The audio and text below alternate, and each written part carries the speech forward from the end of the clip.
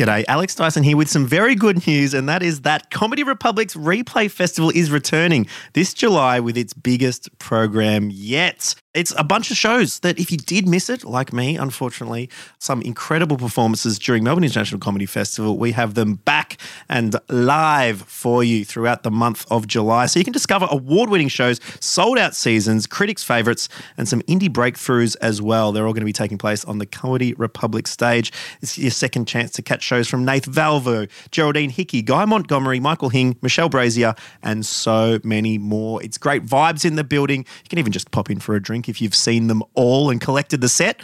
Otherwise, we'll catch you here at Comedy Republic in July for Replay Festival.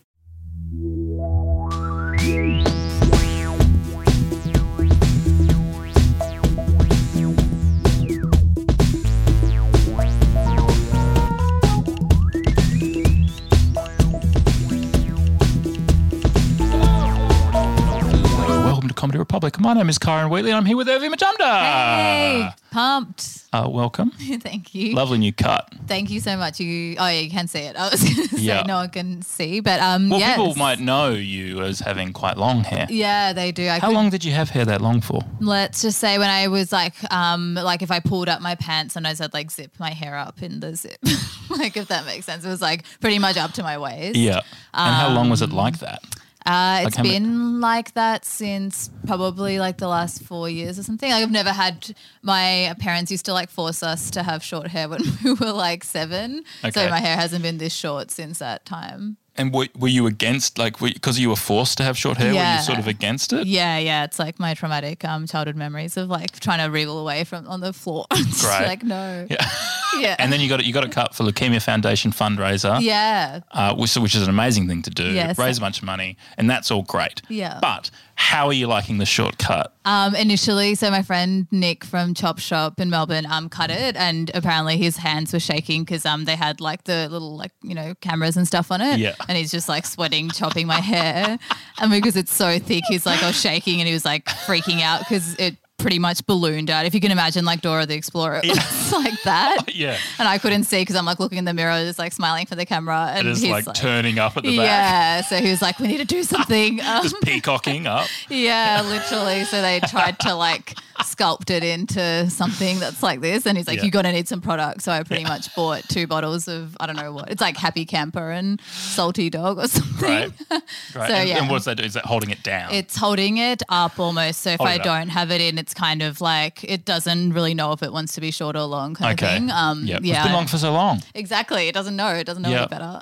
So now this is training it to just take its own form. Are you enjoying the – I mean, you must be getting a lot of compliments. A lot of people saying, wow, this looks amazing. Yes, I feel like everyone's been really nice, super supportive, and I think I just need to be like, supportive. Everyone's really supportive of the bob, okay?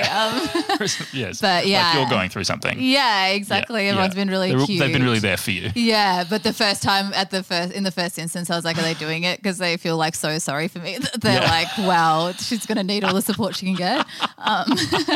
No, it does look good. Yeah, I feel like, I do like it actually. Yeah. We like to start this show with a question from our previous guest, Laura Davis, has a question for you, which is, what's your greatest fear? What is the fear that chills you to your core? Chills me to my core. I feel like it's my... Do you have many fears? Yeah, I have heaps, lots of them every night, up at night. Great. To do with stand-up itself, it would be like if my parents like secretly bought a ticket to my show and like were there.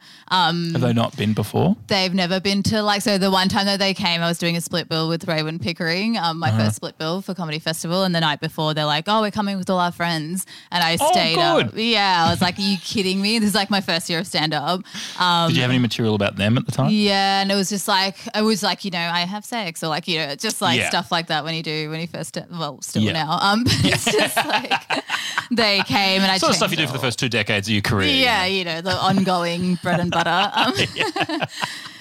They came and I literally just like changed it on the day and was just like every story was just ragging on my sister. So they're like, I guess it's a joke, but actually the fear, my dad the other day was like, my biggest fear has been that they'll Google me because there's like 4 videos of me saying the same joke and it's like, my dad's stingy and just goes on and he's not like a chill person. So the other day he was like, so I've seen your jokes. And he's like, what, do you think I'm stingy? And he kept going. He's just like, and I was getting really scared because I'm like, oh God, I just really didn't want him to like think of me like this in the final moments. And he's like, first he's like, out of all the funny things in the world, you can't think of anything else to talk about but me. Like first the curries, now the stinginess. And then he said, it's like you're obsessed with me. And it was so funny that I'm like, I'm definitely going to have to use that now as well. So your greatest fear has come true, which is that your parents have seen. Did you think like that stand-up fear is your greatest fear? I think, as in like, is that my biggest fear in stand-up? No. Is the stand-up fear your biggest fear? Oh, no, definitely not. I feel like, I don't even know I guess my biggest fear would be... just how do you get not existential about it? I guess like life passing you by and, just like never realizing happiness. So the show's called Urvi Went to an All-Girls School. This is last year's show. Yes, it is. And so if you didn't catch it, you get to see it. Yeah. It was lauded. It was a great show last year. Yeah, it was Everyone really loved fun. It was really fun and it was in a smaller room, so it did sell out. Sorry to brag. But yeah, it was super fun. Yeah. You should tell your dad that. Yeah, I know. Well, he doesn't. It's like nothing matters. It's just like nothing matters, and I don't know what will make him happy. But it was a great show, and I'm happy in myself, which is what counts. I'm like 30 now. I need to grow up. Life passing you by, etc. Yeah.